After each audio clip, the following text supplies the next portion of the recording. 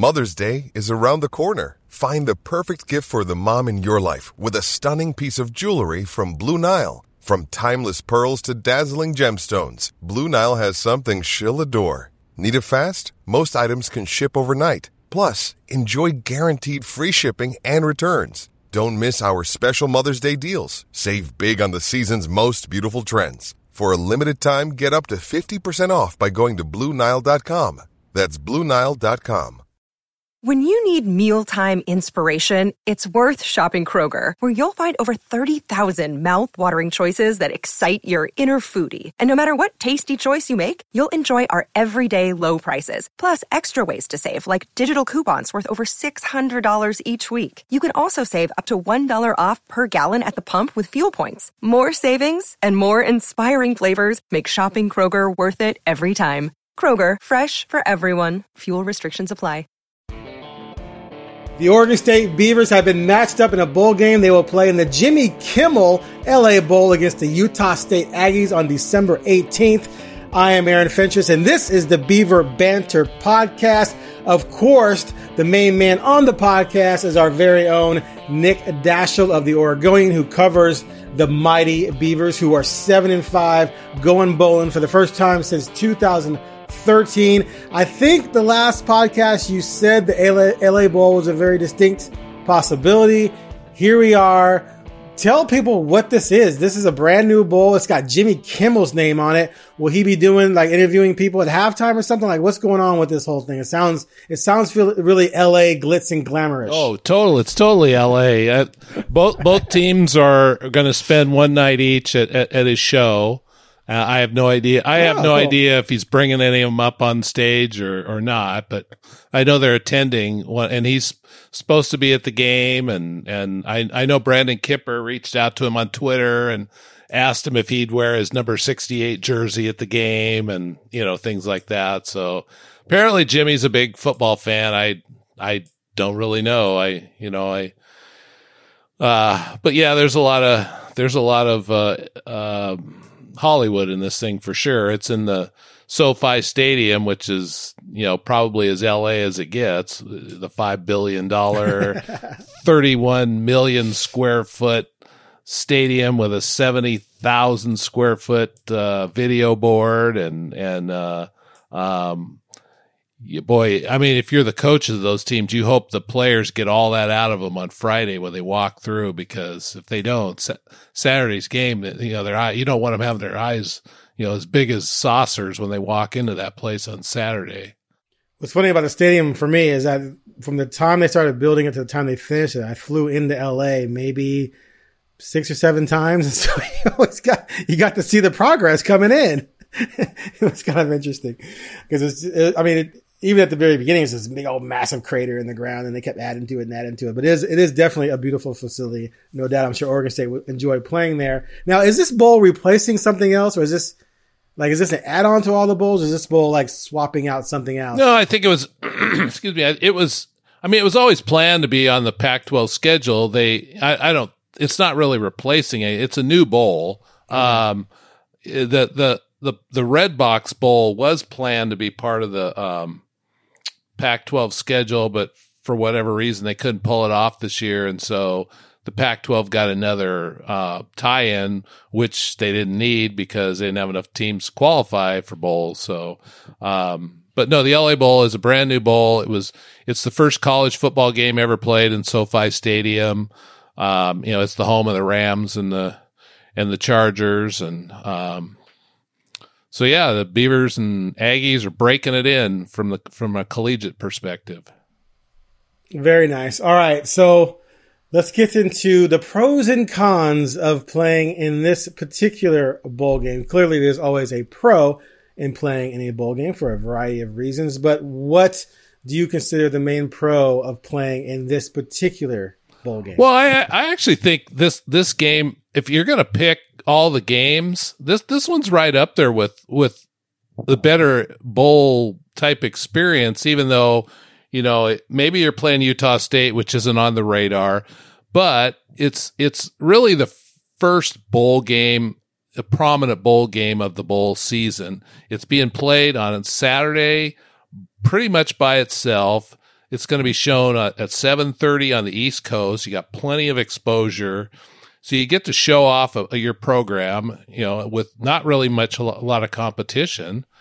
And you're playing in a fabulous stadium and in a beautiful city. And I mean, those things there alone and you're down in a city where you certainly want to recruit well. It's a great place to, show off to your recruits and maybe bring a few of them in and have them take a look at your program one more time. And I think it's got a lot more upside to it than downside. Well, speaking of which, what would be the downside?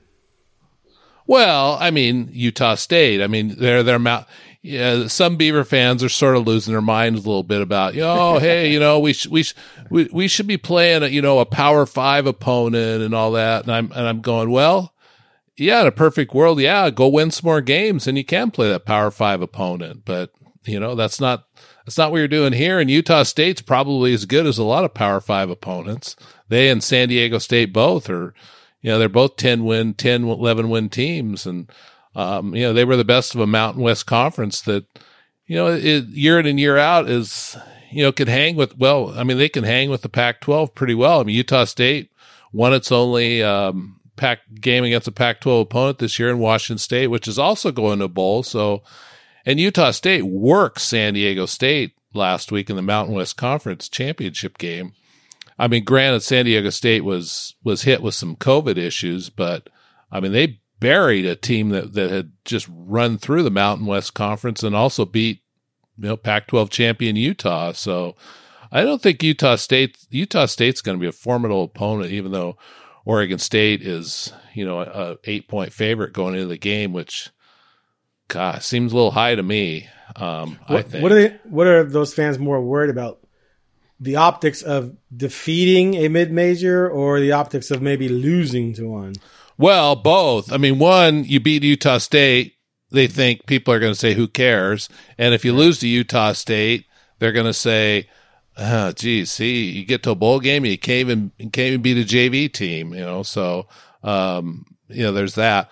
But I also think for Oregon State, seriously, that's what, there's a lot of people think the difference between Power 5 and the Group of 5 is night and day, which is insane, but that's a perception. But another thing that's a good thing for Oregon State is you have a chance to get the Pac-12 off to a start that they really need.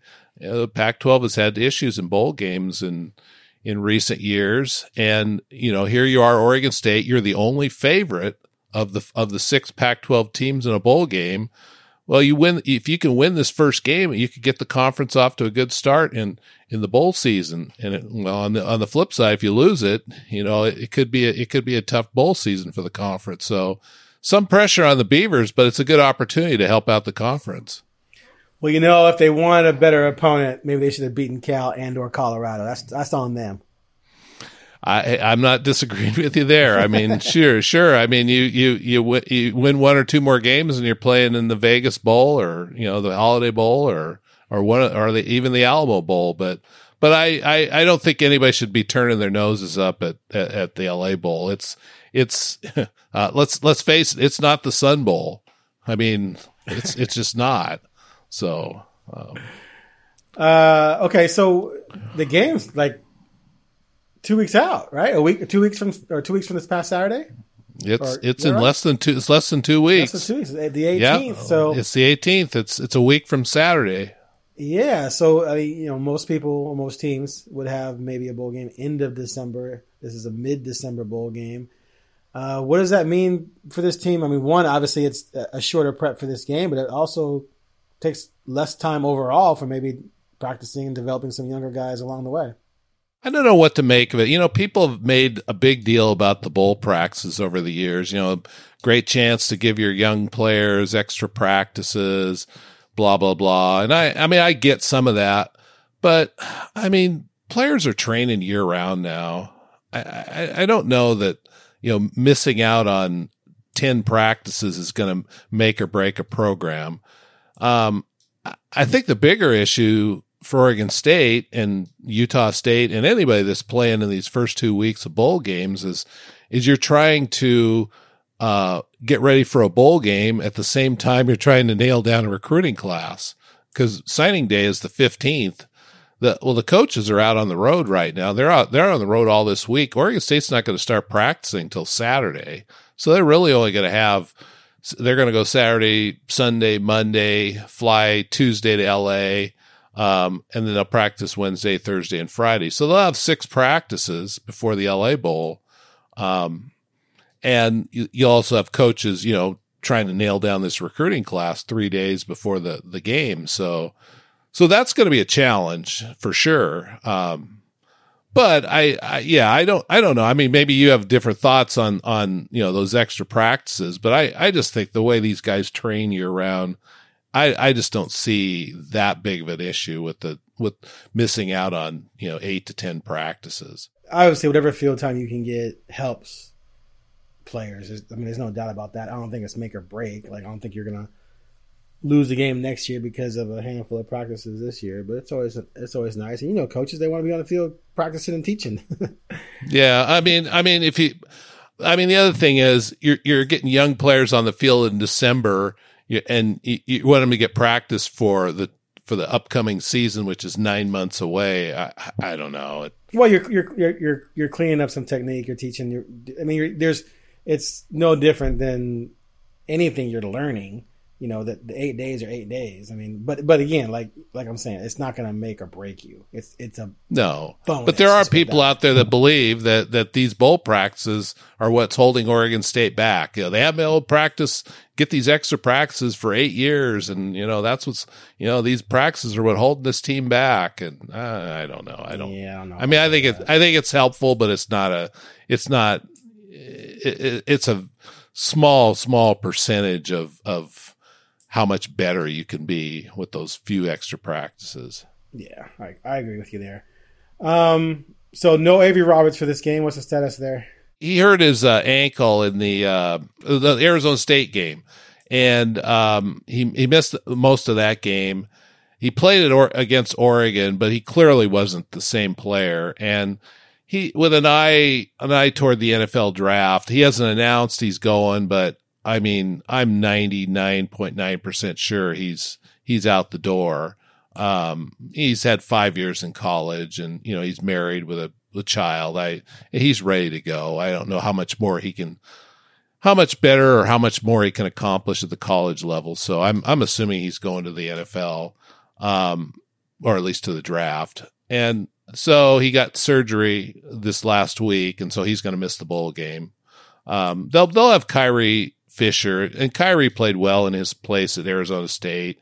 They've got some depth at that position, so I don't know that it's a big concern to Avery. You always want your captain, one of your leaders out there, but I don't know if they fall off. There's other positions where they might fall off more than inside linebacker. Anyone else you think I didn't miss? Or well, the one guy I was wondering whether he might get a shot to play as Isaac Hodgins, but apparently he's not either. He's if you recall, he was a 3-year starter defensive end, broke his foot in camp in August and hasn't played all year. And I thought, well, maybe there was a chance if they got to a bowl game, but Jonathan said, yeah, real doubtful. So when Jonathan says real doubtful, that means no, he's not playing. So, which is too bad. So this whole year has been pretty well flushed for Isaac, which, but he's a 3-year starter, and I'm assuming he'll be back next year. And so, we'll look forward to seeing him play next year. So the Beavers of this season, correct me if I'm wrong, they were undefeated at home and 1-5 on the road? That is correct. They were 6-0 at home, 1-5 on the road. Their one win was in LA at USC. And so this is not technically a road game because they're not playing at Utah State, but they are playing away from Reser. Do you think that is a factor at all for this team? I'd like to think no, but it's got to the point where I guess you got to show me you can do something on the road. And again, this isn't a true road game, but it's away from Reser Stadium. So, show me you can do something away from Corvallis, because it's been a while since they've really performed, well outside of Reser Stadium. And, for whatever reason, the offense hasn't clicked early. That's been a big issue. The last 3 road games, Oregon, Cal, Colorado, the offense didn't fire early and gotten 14-0, 10-0, 10-0 holes, 3 of them at their last 3 road games. And so those are hard things to overcome, which they never did. So those are things I'd like, I'd want to see. I'd want to see the offense come out and be sharp right from the outset. And, I'm not going to say I think they will, because I don't really know. I mean, it's hard to know how a team is going to, what they're going to do in a bowl game when they haven't been there in so long. I like to think they're going to be excited and focused and all that, but until you see them, you just don't know for sure. You are listening to Beaver Banter, and we'll be right back after a quick break.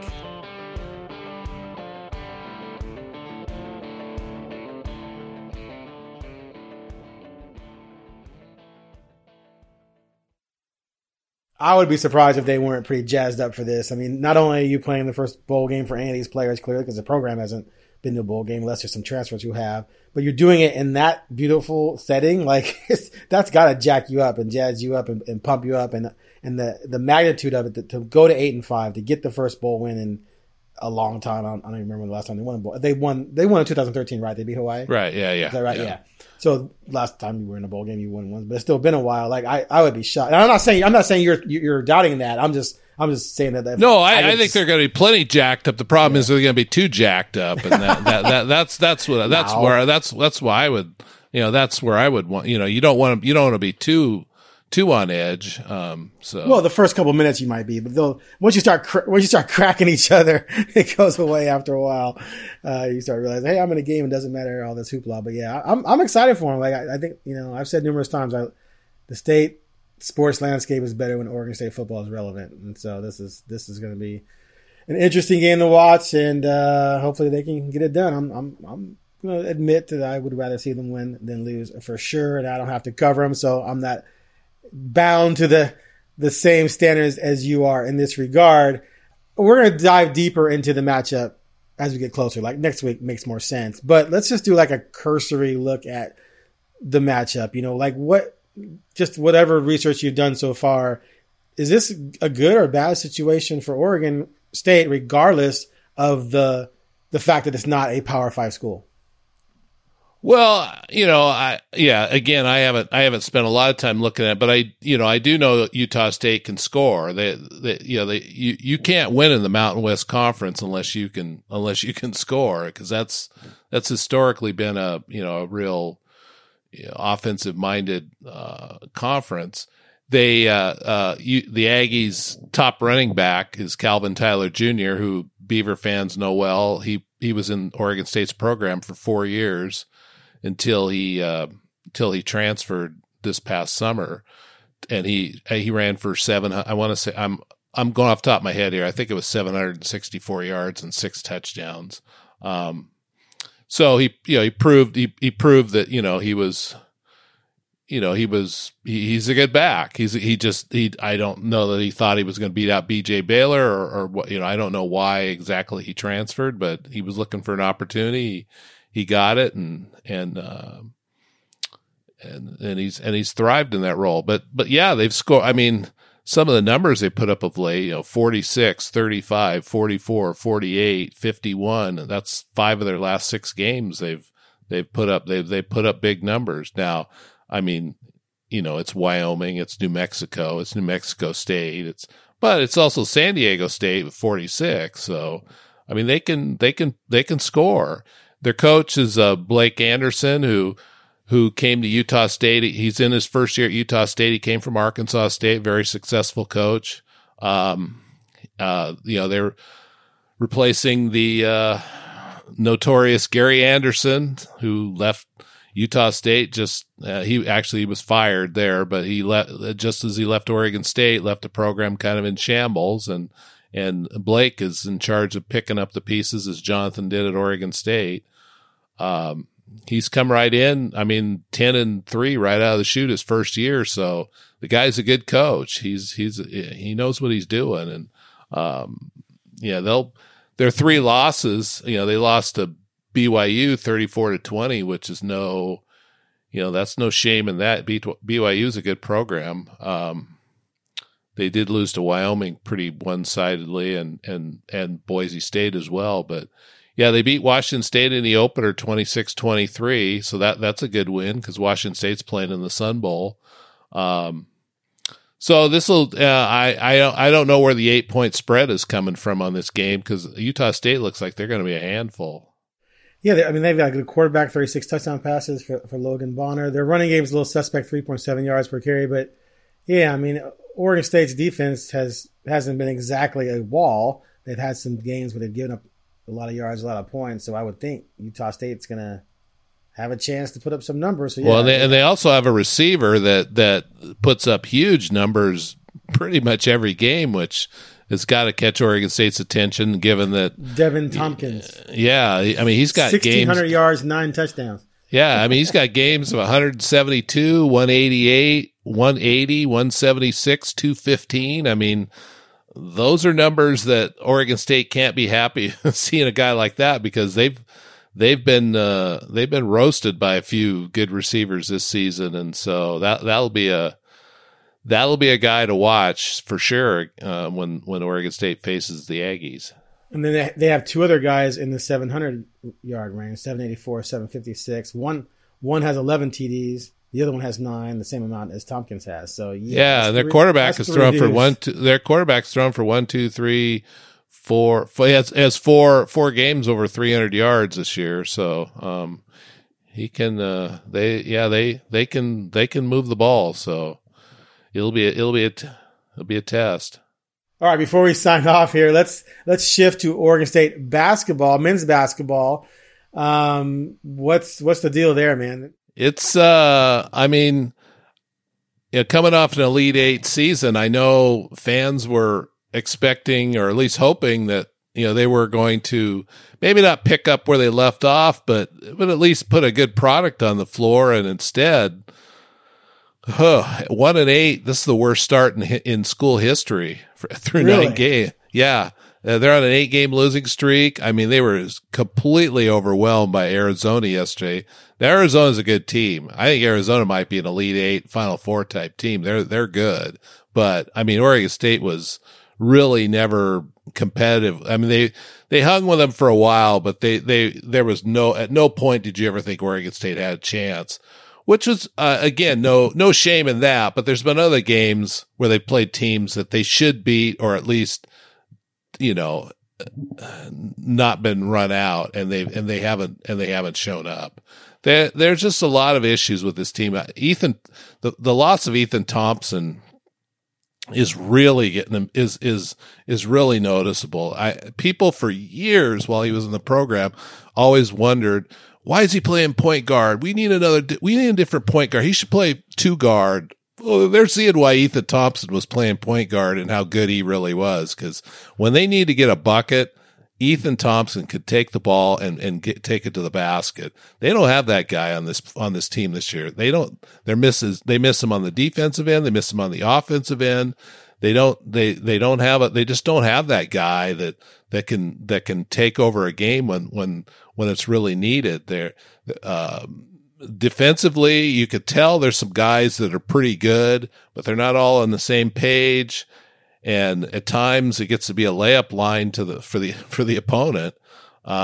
Inside, there's times when it looks like they've got guys blocked out, but for some reason they don't get the rebound. They just let their man just jump over them or go around them and get the ball. And that was really noticeable yesterday.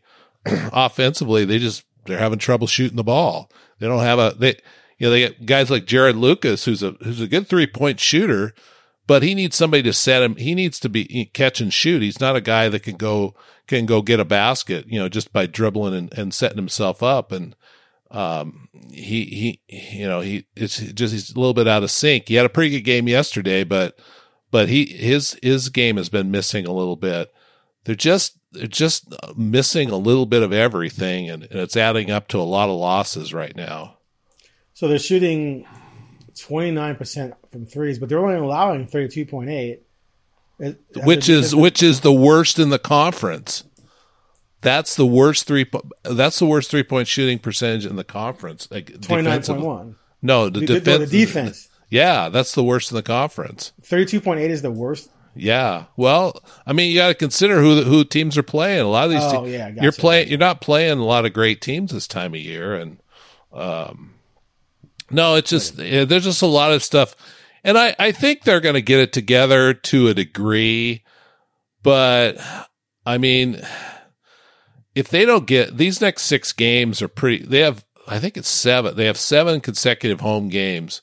If they can't get it going during this stretch, this season could be over. I mean, you can't expect a team to go on a run like it did last year. That's a once in a generation type thing to come out of nowhere, win the conference tournament, then go win 3 games in the NCAA. I mean, that just, you can't expect that to happen again. At some point, you got to go into the conference tournament pretty much having an NCAA tournament bid wrapped up. You can't expect to always have to go into the tournament and win the darn thing to get to the NCAA. So at this point, unless things get turned around on this homestand coming up, it's starting to look like it might be a lost season. Dang. And they lost by 1 to Princeton and one to Samford. Yeah. Back to back. Is that Sanford and Son? No, that's pretty bad joke. But anyway, they lost in overtime by Wake Forest. I mean, that's not a bad loss. Save your bad jokes for Duck fans. Wah, wah, wah, wah, wah. Anyway, that's too bad. Speaking of too bad, men's soccer went down. They were number 1 seed. They were number 1 seed, lost in the quarters. They were 5 minutes. They were 5 minutes away from getting to the College Cup. I'm certainly not a soccer expert. I mean, I've covered enough soccer and seen enough soccer to know a little bit, but but I'm not gonna claim I can break down a game or anything like that. But it was pretty obvious Oregon State was a better side in this game. I mean, they could control the ball most of the time. They had a 1-0 lead in the first half. They had it into the 85th minute when their best player was called for a foul in the penalty box. And, Clemson scored the penalty kick, tied it up, took it into overtime. Oregon State actually scored in overtime, but called for a foul right before the kick. And, Terry Boss was just livid about it. He even said afterward, he doesn't believe there was a foul there at all. He thought it should have stood, but regardless, I mean, then once you get into penalty kicks, I mean, it's a coin flip, really. It's just a matter of, which goalie is the hottest, and Clemson's goalie he saved 2 balls, and Clemson's moving on to the College Cup, and Oregon State's packing their bags for the holidays. And, but I mean, it was kind of mixed, I thought, afterward. Obviously they were not happy with losing, but, they recognized what they had done something that school has never done before. I mean, just the stuff they did this year. They won the conference tournament. They won the conference title. They won 3, or they got to the Elite 8 in the NCAAs. They were the number 1 overall seed. I mean, things this program has never done before. And, under Terry Boss in his 4th year. So, I mean, they've certainly established something at Lawrence Field. I mean, they played in front of, good crowds all year long. They brought electricity to the place. That's a program that's got to be feeling pretty good about itself right now. Even though, what they missed out on is something big, they still got to feel pretty good about what they did. Absolutely. Absolutely. All right. So we have a football team going into a bowl game. We have a soccer team that overachieved, but might be a little disappointed. And we have a men's basketball team that's a mess. That's plenty. Any updates on the women's basketball team? They're struggling in themselves. I think they'll find themselves at some point. They're pretty talented. They just need some time to get it together. And they also have a stretch of games here where I think they can get themselves right before Pac-12 play. Right. But they're still in the top 25, which is kind of. They're in the top 20 AP top 25, even though they're number 75 in the NCAA net rankings, which is what matters when it comes to the tournament. But if they start playing well, that ranking will go way up because they'll be playing a lot of good teams. And but it's interesting. I mean, Oregon State's barely in the top 25, and Oregon fell out of the top 25 this week. And those are two programs that expected to be in the top 10 this year. So right. I think by January you're going to see both of them probably bounce back and start making some noise as we get into 2022. All right, last thing. Huge news out of Eugene.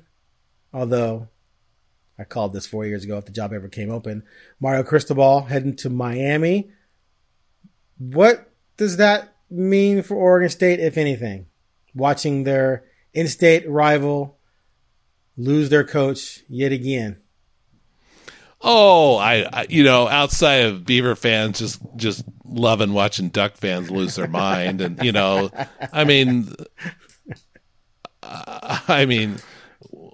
know how delusional some of their fans can be, and insane. It's it's just fun. It's just funny from Oregon State fans are just kind of getting a kick out of the whole thing, but. I don't know. I think Oregon State fans are paying attention to it because, who the next guy is could shape this rivalry. So we'll see. I don't know who. I have no idea who it's going to be. If it's Chip Kelly, if it's Matt Campbell, if it's Justin Wilcox, I don't know.